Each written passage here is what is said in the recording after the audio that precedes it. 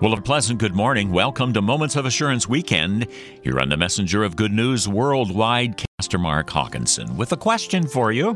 Got to think about it just a little bit. Are you a see it to believe it believer? Or to put it another way, is seeing believing, or is believing seeing? In the Gospel of John, these words are recorded. And after 8 days, again, his disciples were inside, and Thomas was with them. Jesus came, the doors having been stood in their midst, and said, "Peace be with you." And then he said to Thomas, "Reach here your finger and see my hands, and reach here your hand and put it into my side, believing, but believing." And Thomas answered and said to him, "My Lord and my God." And Jesus said to him, "Because you have seen me, have you believed? Blessed are they who did not see and yet believed." Well, imagine their excitement on seeing Jesus again. Imagine hearing his voice utter those blessed and most comforting words, "Peace be with you." Man, what a relief. They had not had a lot of that in previous days. Peace, that is. So much had taken place. They had to watch their Savior die. Indeed, he died an excruciating death in front of many modern Pharisees. They had to wonder. They had to think about his statement to them earlier that the Son of Man must be put to death, and on the third day rise. They had to wonder, in the intervening days between that first Easter and the next Sunday, did they really see Jesus in that upper room? Indeed, all kinds of things were going through their minds. What now? They thought about Jesus' words when he had said to them, "Receive the Holy Spirit. If you forgive the sins of any, their sins have been forgiven them. If you retain the sins of any, they have been retained." Indeed, Jesus would be working through them. They remembered that he had breathed upon them, so they knew he was alive. He had touched him, spoken with him, and received the Holy Spirit from him. And they had told all these things to Thomas. But he didn't believe it.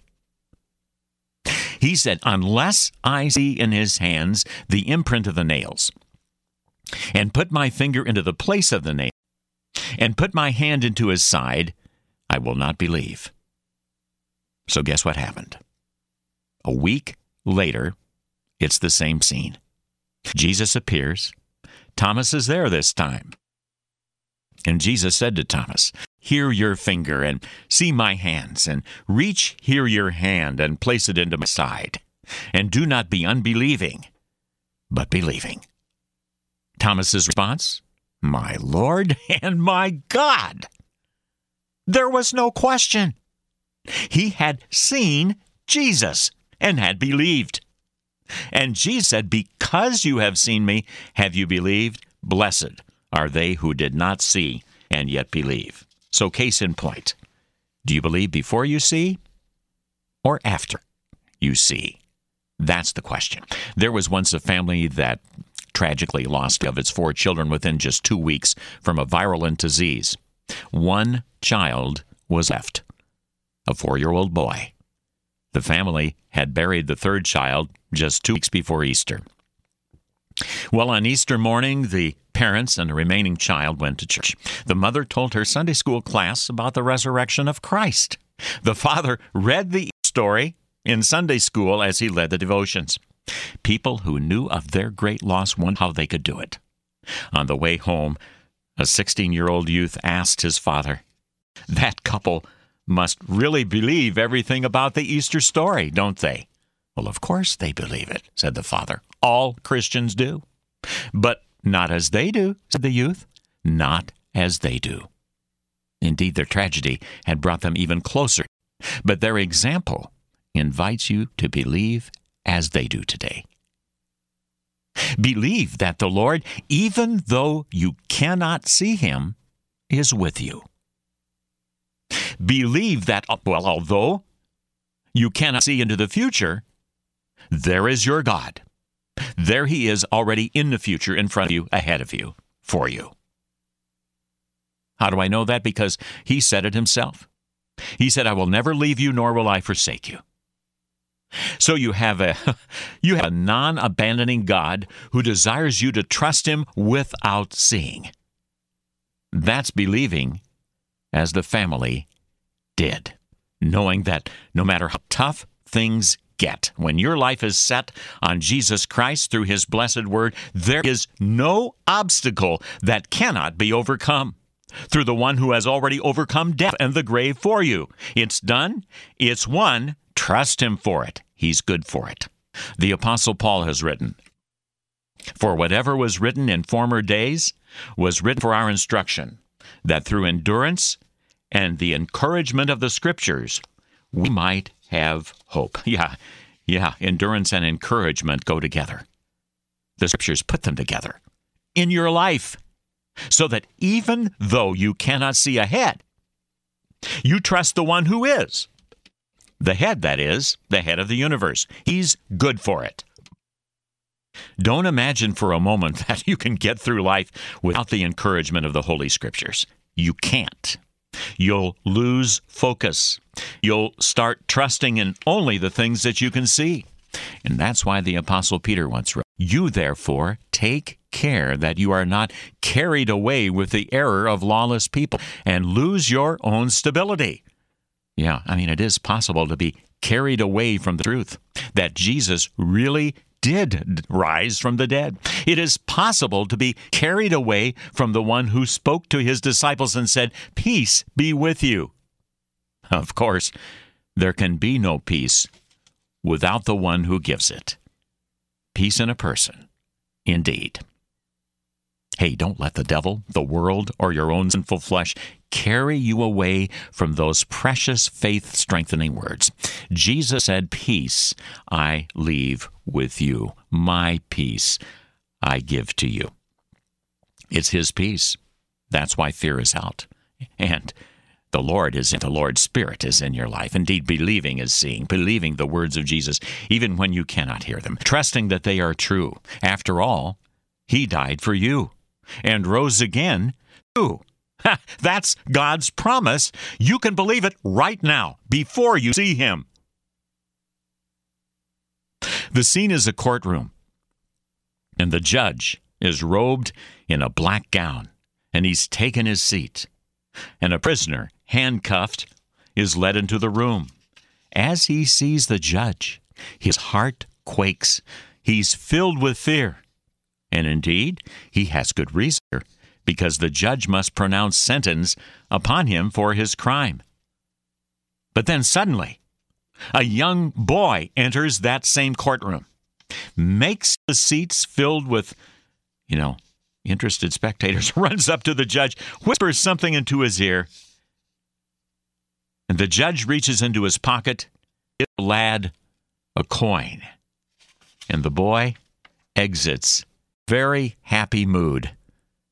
You see, the boy had no fear at all of the man robed in black, for the judge was his father.